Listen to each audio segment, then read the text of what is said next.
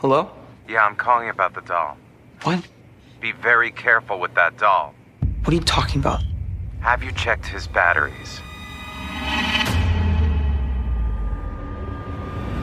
Filmmakers make films, but films make filmmakers. From blockbuster premieres to grindhouse theaters, late night cable to the local video store, there is no greater classroom for aspiring filmmakers than cinema itself. Join your host, Eric Skwarczynski, as he dives deep into the minds of legendary directors, producers, actors, and more to discover their biggest influences and to explore the impact their films are leaving behind.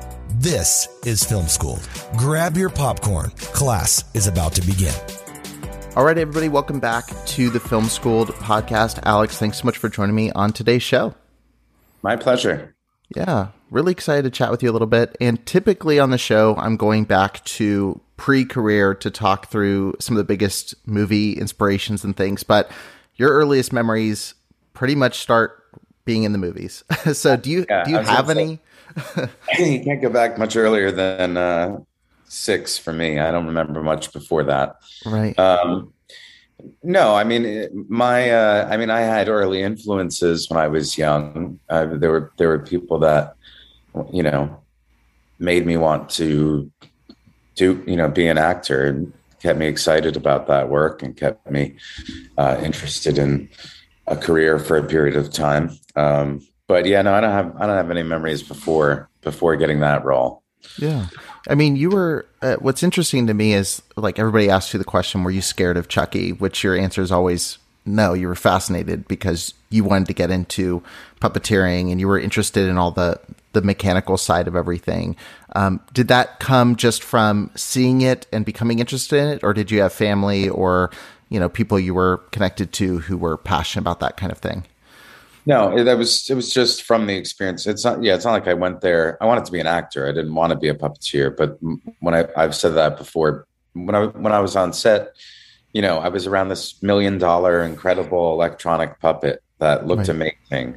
That was made by just such an artist in that field. So, there were like 7 guys that would operate him, and I enjoyed getting my hands on the controller and moving his eyebrows and stuff like that. Like the whole process of doing it was interesting to me. And so was a lot of it. The writing intrigued me right from the beginning. I read that entire script. I basically taught myself how to read with the Child's Play 1 script, and I memorized every line, all of my lines, all of everybody else's lines, to the point where if someone like ad-libbed a little bit, I was the precocious 6-year-old saying, no, that's not how you say it. Right. And then just seeing the cameras and the lights and being on these incredible sets, and how many people went into it and flying first class to go out to LA. I mean, there was a lot about the whole thing that I was enamored by at that time. Right. Yeah. And that's, of course, why it wasn't scary. I mean, because I was very much part of the process of making Chucky look real.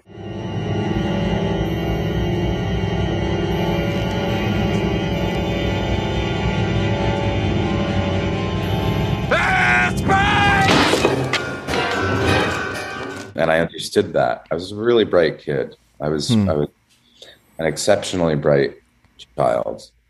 Yeah. I was smarter then than I am now, and that's mostly my own doing. Right.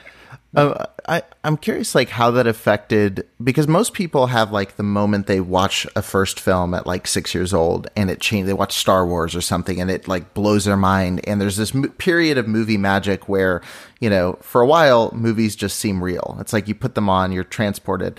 You're seeing how the sausage is made from the very beginning. Did it kind of change how you looked at other films growing up? Like, were you still able to lose yourself in other films? I definitely was, and I still can to this day. But yeah, of course, I mean, when you're there, you do think a little bit more about how they pulled certain things off. I spent time thinking about how an actor made certain decisions on things that they did, choices, things that, not the average viewer doesn't watch and think about the choices an actor has for delivery of a line. Right. But I do when I watch stuff, and I did when I was a kid because of this experience. But yeah, I mean, I had those films when I was very young. Back to the Future was like one of my absolute favorite things that existed. I loved Marty McFly so much, and so did every kid in the 80s that was my age. But yeah, I mean, seeing magic in the films is what made what I was doing feel important, and felt like it was worth sacrificing a lot of my childhood to do something, because I was doing something important. Right. I understood that artistry is important. And yeah, that was, I mean, it was a blessing because it led to this incredible opportunity that has led to so many opportunities in my life. And just, ways of enjoying my life a little more than I probably certainly would have otherwise. Right.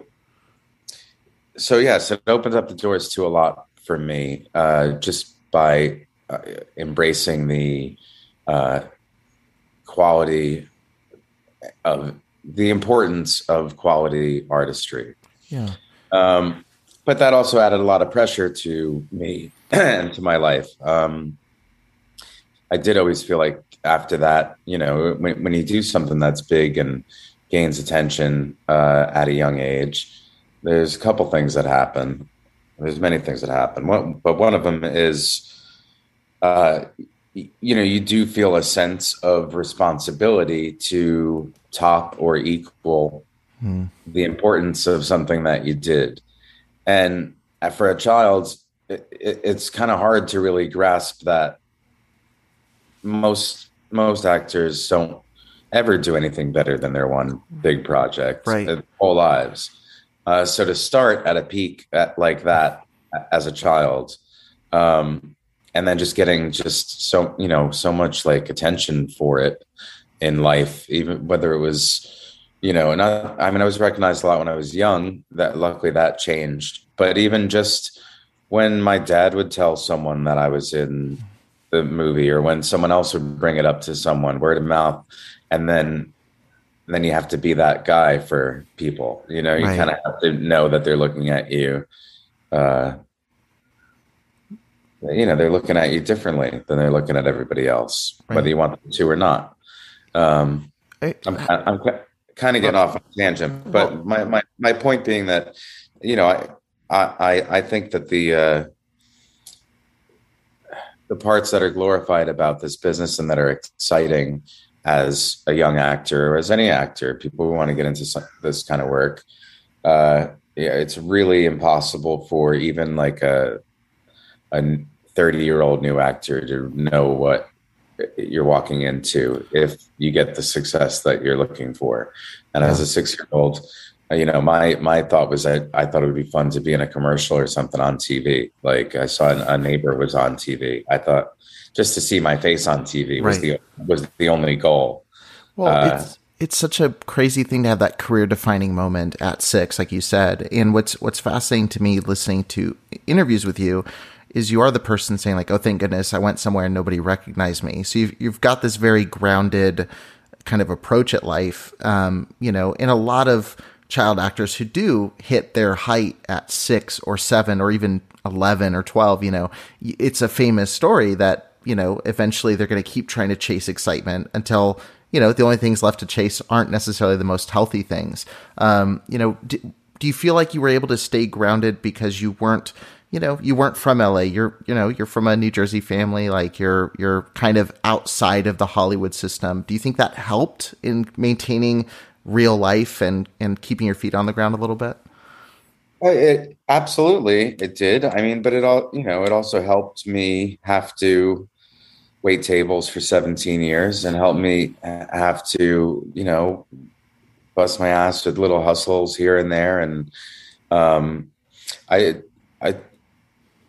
yes, I do think that I stayed grounded. I mean, I didn't I didn't make a lot of money. I didn't move out to California. I didn't get a whole bunch of other work after that to where I was, you know, expanding my career like that. So yeah, after like 8 years or so, 7, 8 years of auditioning, it just was exhausting. The attention, even when I had it, I didn't really want it, especially at that age.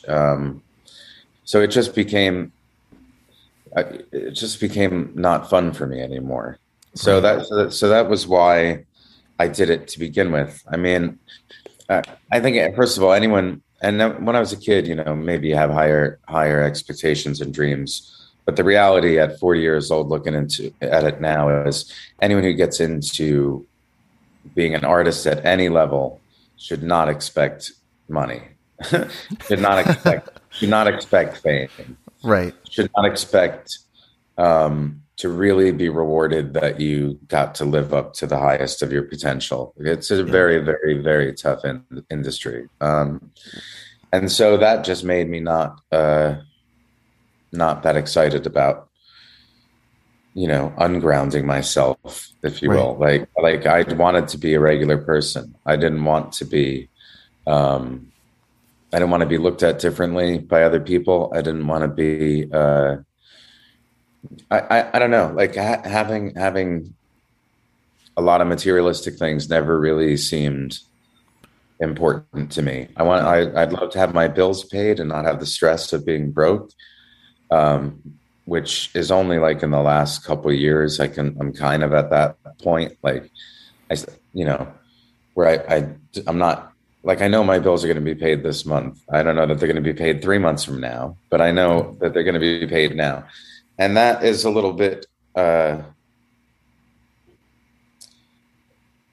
it's encouraging to see that, you know, the hard work of being Alex Vincent since I was 6 years old to everyone that I meet, it pays off enough that I can appreciate that without feeling like I'm not doing enough in my life with what I was given at 6 years old, which is a whole other side of things. You know, when you peak young like that, you have to really be careful when you chase that. I mean, that's what you're talking about. That's how people get themselves into trouble. Like, I wasn't chasing that, but I would say that I've always been chasing doing something profound creatively. Yeah. And because I peaked so hard in artistry at all when I was young, I'm so hypercritical of everything that I do that I can't just do things. Like, it's hard for me to just put things out that I don't really believe in. It's hard for me to get through something if I don't feel like it's fantastic and going to mean something and going to affect people like I did when I was 6 years old. Yeah. You know what I mean? And I get that that's an irrational approach to being a creative person, but that's a little bit of the limitations in my life that come along with all of the incredible opportunity blessings from an experience like this. Right. Well, I mean, art is largely irrational, you know, like there's a lot of choices that get made. And, you know, I'm kind of curious, like, with having this kind of weight of saying, like, okay, I don't want to do something unless it's at that level, you know, what gave you that trust in a Don Mancini? You know, when he's giving you a call as an adult, you're now, this is in the rearview mirror, you know, like, after 2, you're pretty much sitting there going like, okay, that was a really cool, amazing peak of my career. That's awesome.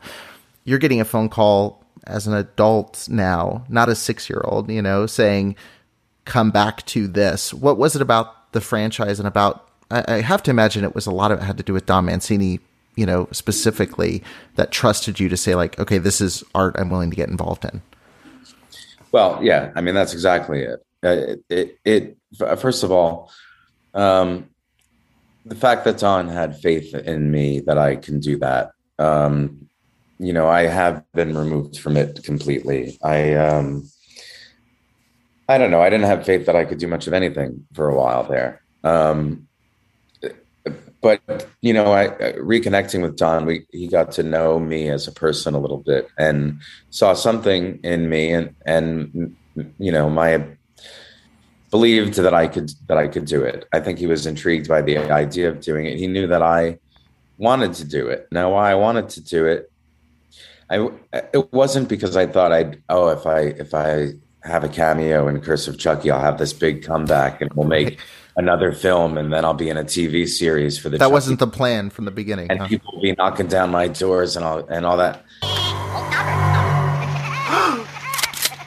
Play with this. Andy! And I mean, the proof that I didn't feel that way is I didn't get headshots. I didn't get an agent. I didn't put myself on anything I didn't go on a single audition. This was 2013. I wasn't trying to get back into the business. I really wasn't. But the reason why I did, Andy is with me forever. It will always be with me forever, no matter what I do. If I write a poem, if I write a song, I mean, I could write a big hit. Honestly, I could find a cure for cancer, and they'd be like, the kid from Chucky cured cancer. Right. It wouldn't be me, and that's okay, because I mean that's come with a lot of really great things in my life. So it took me a while for that to be okay, actually. But now that it is, the fact that Don, first of all, Don was a hero of mine when I was a kid. I thought he was the coolest guy in the world. He was a writer. He wrote this incredible story, Chucky, that was shaping my life already at this point. And he gave me this incredible opportunity and this chance. And he was, I think, equally enamored with me. I was a bright, funny kid. We got along really great. He took me in his blue Alfa Romeo to see Back to the Future 2 in the theater. I just thought he was the most amazing guy. And then to see where his life and career went with Bride of Chucky and Seed of Chucky, I was butthurt when I wasn't in part 3. I was pretty resentful of the whole thing. I felt kind of forgotten about. I didn't branch off to some other good acting career. I stopped after not really getting anything for years. So I was, and the only reason why. Now I was upset that it was happening and that I wasn't in it. But the only reason why I supported it and was still excited for it at the time is for Don. I wanted good things for him.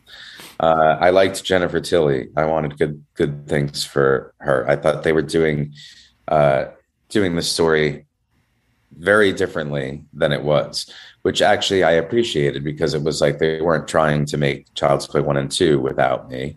They were telling a fun Chucky story.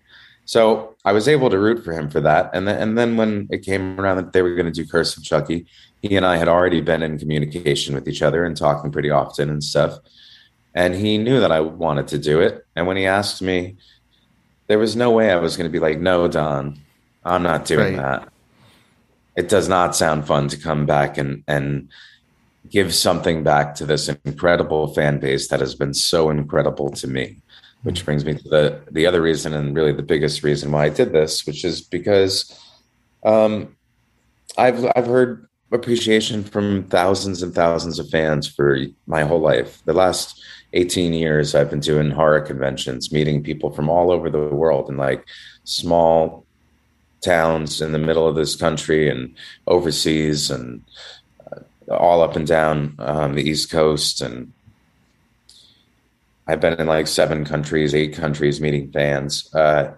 And I know that this thing means something to them. And I know that they would really love to see Andy Barclay come back and do this. So even though acting makes me rather uncomfortable, I don't have a very expressive voice or face, which is kind of good for Andy, because he doesn't and shouldn't.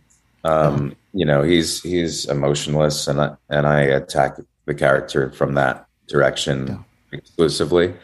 Not that I couldn't do a big over the top performance and not be so flat all the time, but that is kind of how I am. So that's how I figured I could do this. Like I wasn't, I went into it with a little more confidence, because Andy Barclay and Alex are not that different from each other. We have a lot of parallels. I grew up with all my earliest memories are of Chucky too. There were some traumatic parts of being involved in that film. There were some really, upsetting downsides to the whole thing.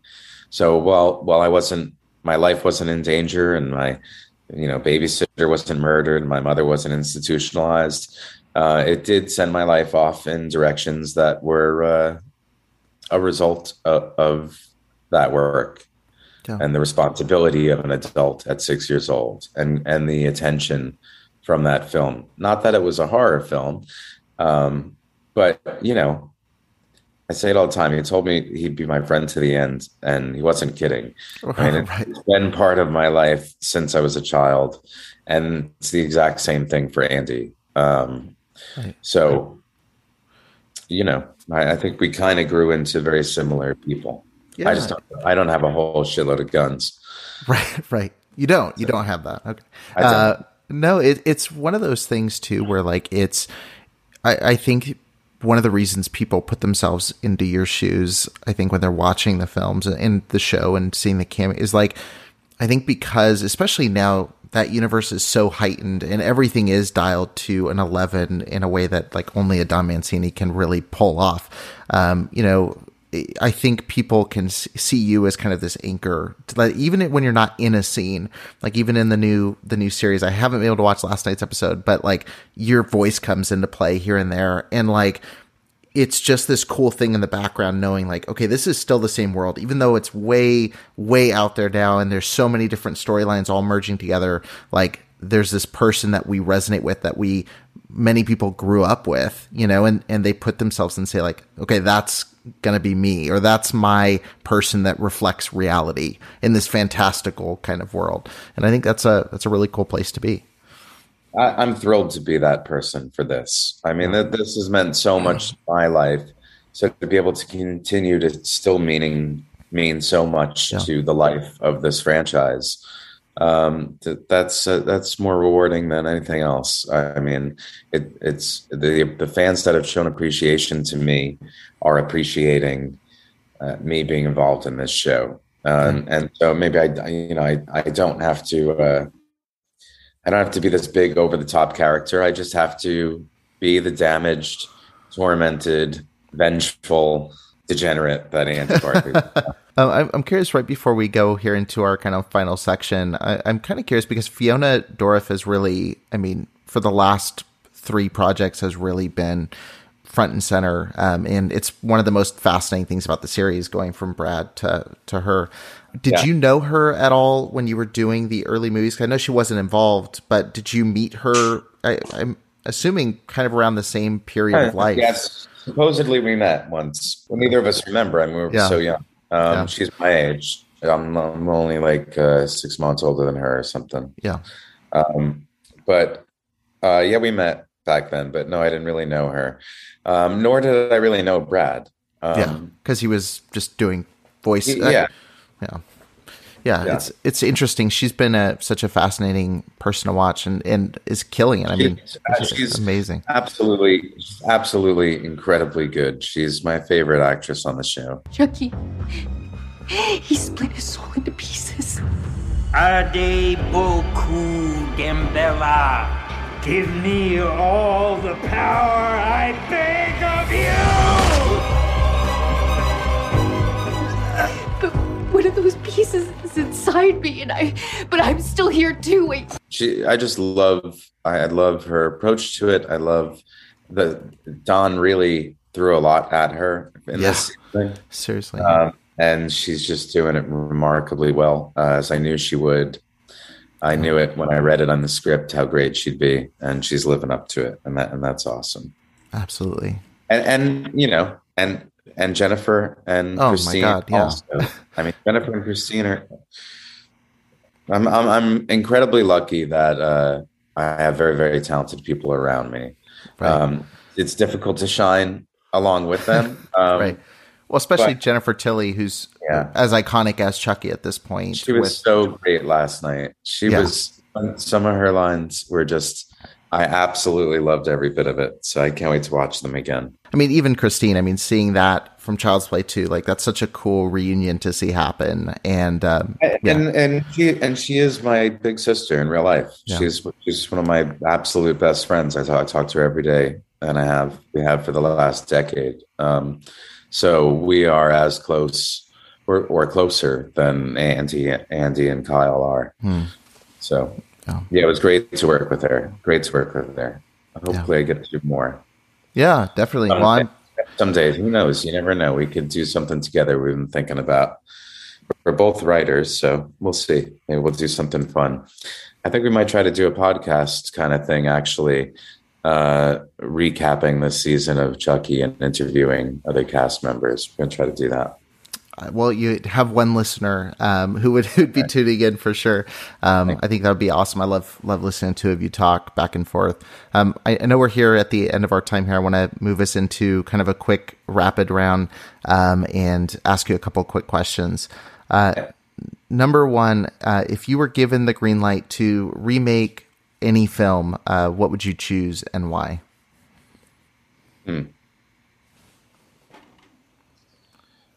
Man, that's a tough question though, because I feel like I would want to pick one that I didn't think was done well, and that's why it should be remade. You know, I'm not really always that keen on remaking.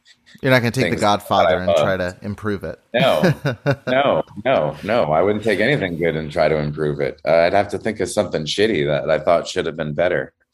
Right. So yeah, my answer to your question is really I'm not a big remake person. Gotcha. There's so few that I don't know. It would take me 5 minutes to even think of one that I think was great and should have happened. So gotcha. Who do you think's the most underrated filmmaker working today? Oh man, the most underrated filmmaker working today.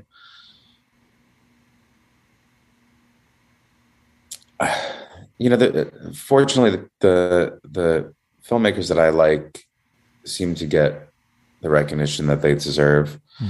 So I'm gonna just stay loyal and say Don Mancini, honestly, especially after this TV show. And I think people are really going to see his bigger vision come. You know, I think they're seeing it come to life with this. I think it's pulling a lot of things together, and it's not over yet. I mean, this ride, these last 2 episodes.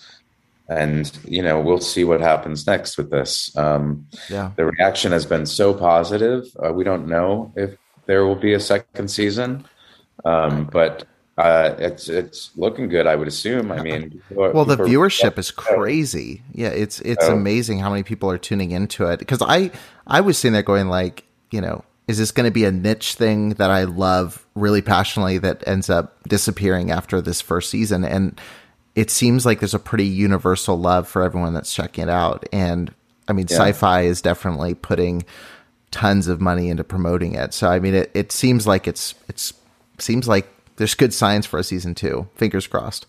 I think so.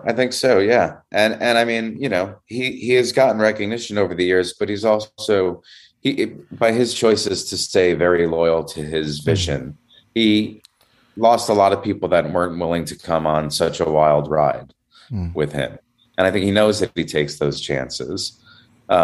And that kind of integrity, I can't help but respect. Yeah. And not only that, you know, seeing the big picture of all of this.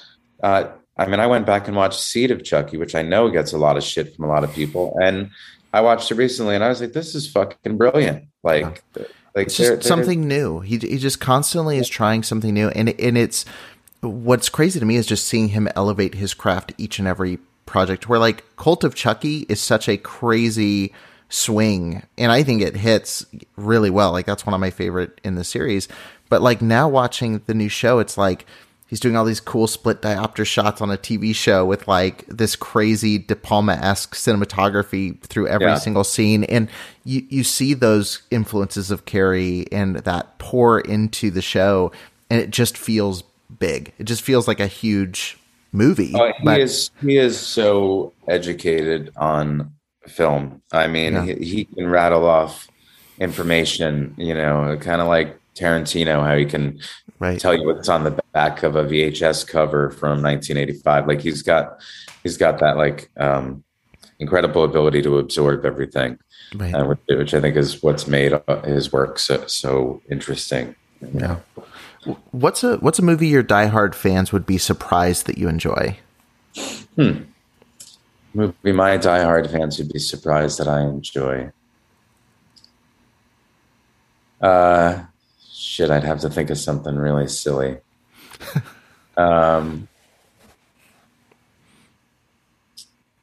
Notebook was great. I mean, I'm trying to think of like things that like catch a lot of shit from people. I think The Notebook's a solid answer. I don't think that's the first thing that would have. No, that's a really good movie. What do you think's the best decade of film history? Best decade in film history? Oh, man. All right, so I want to say the 80s because I grew up, Right. I mean, those movies were fun and kind of goofy and yeah, the effects were always pretty shitty, but it was just worth it anyway. And they kind of didn't care. And I don't know. I would say the 80s movies because those movies were the ones that impacted me the most, Right. when I was young and made me interested in cinema. But the 90s also, it might be the 90s for me. Like, Yeah. I'm not a film buff to go back to like, not that I think anyone should anyway. I think the 90s, I was a teenager at that time. I think it was the best music decade of my life without question. Yeah. Overall was the best music decade. And the movies at the time were right in line with my sensibility also. So Yeah. there were some great laughs in 90s movies. And I'm really more of a comedy guy than horror anyway. Comedy and drama. Is there a specific comedy from the 90s you'd recommend to people that maybe is underseen or something that you put on regularly? Oh man. Yeah. There was all of the old John Candy movies just cracked me up. I was a fan of those. The Vacation movies I was a big fan of. I guess some of those were in the 80s also. But going into that, Home Alone, I mean, those movies that The Sandlot was at the 90s, right? Like, Yeah. I could name a ton. I think the 90s and maybe early 2000s too. Most of the comedies that I'm thinking of that I absolutely loved were probably early 2000s, like Sure. Superbad, Old School. Which is crazy. I've officially fallen into. Super Troopers, the original Broken Lizard movies. I was a massive fan of. Yeah, I like goofy comedies. I feel like I take myself so seriously that when I'm watching stuff, I like it to be kind of silly and stupid and check out like that. I mean, but really for me, TV series right around the end of the 90s, Oz came on HBO, and that really so crazy. Yeah. started absorbing all of my attention with these TV series. And The Sopranos followed up soon after it. And as an Italian from North Jersey, I was going to love the show anyway. Show about me. I watched the first episode when it aired live. All this from a slice of gabagool. I think for film, there was a lot of stuff in the 90s that I loved, but maybe the 2000s to 2010 probably had the most compelling programming that I ever saw. There was, Oz, 6 Feet Under, 24, Dexter, Breaking Bad. Then maybe that was actually this decade. But yeah, that whole format of dramatic series that I Sopranos gets a lot of credit for, and because it's one of my favorite shows of all time, I'll let them have that credit. But Oz was actually doing it about a year earlier. Yeah. And Oz remains probably, one of my favorite shows of all time. Well, J.K. Simmons in that show is terrifying. He's such a creepy character in that show. Incredible actors that were in that show that went on to become fantastic and other things, started so many careers. Edie Falco is one of my favorite actresses of all time. She was in Oz to start. Yeah. Chris Maloney, Lee Tergesen. I mean, there was so many great actors on that show. Right. Well, before I ask you the last question, I have to ask, what did you think of Saints of Newark, being a huge Sopranos fan? So I watched it once, and I have to watch it again because there was a lot that I missed. It was kind of like things going on in my house. I wasn't as focused as I wanted to be, even though I intended on being really focused. I spent a lot of the time kind of like trying to figure out the Sopranos lore and relationships and who people were and how they, and then that made me like think about their connections to things. I wasn't totally focused on what I was seeing. I need a second watch, honestly, to give it a full. I'm also curious how I would feel if I had never seen Sopranos and just saw the film. Yeah. The way it was shot was beautiful. Some of the acting, gorgeous movie. Yeah. Great. The storytelling was good, but I found myself a little distracted trying to figure out who's who and where we are and what's happening. And right. So it needs a second watch for a total thorough review. Yeah. Any of the mafia movies, if you look away for a second, you're like, whose cousin is that? And you've got to rewind and try to rewatch it. You spend 40 seconds in your mind thinking whose cousin that is, and then you've missed three more cousins. Exactly. Yeah. Last question. What's the best piece of advice you would give to someone who's an aspiring filmmaker who's listening to this? Stay true to yourself. Don't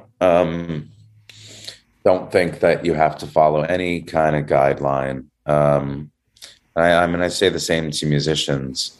If you know your instrument and you have a story you want to tell, or you have something in your head, don't tell yourself that it's wrong just because you've never seen it done that way before. Yeah. I saw an interview clip with Scorsese just the other day, and he said, make something new. Like, don't do what everybody else is doing. And I think it's such a Scorsese thing to say, but you see that in his early career. Like, that's why he stood out. It wasn't him doing the syrupy blockbuster movies that, maybe other people were tempted to do. Like, I mean, really all the filmmakers of the 70s had that mentality. And that's why it was so memorable, is they were just upsetting the apple cart. And that's what I love about the Chucky franchise, to bring it full circle. I mean, it's consistently doing something new. It loses people in one movie because it goes so wild in one direction. It gains a whole new fan base in the next. And then over time, appreciation for everything, They've never been more united. We've never had more unity in the fan base than we are for this show. You have Bride of Chucky people and Child's Play 2 people watching a TV series together. And loving it together. Yeah. Yeah. Well, it's great. It's just such a blessing, and feels so good that everybody's enjoying it as much as we are.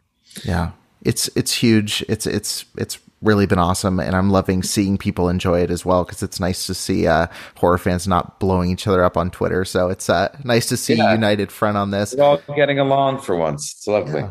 Chucky did it. So thank you so much. I know we went a little bit over, but I really do appreciate you taking the time to talk through this. Thank you so much for your career, for the work you've done, for the series. And I am, knocking on wood, hoping we get a season 2, because it's phenomenal storytelling. So. Oh, and now I'm getting a call. There's Dawn, season 2. You heard it here first. No, just kidding. All right. No, I wouldn't know that. No, thanks so much, man. Appreciate it. Thanks for listening to the Film School podcast. If you appreciated the content on the show, don't forget to leave a 5-star review and hit subscribe so you won't miss a single episode.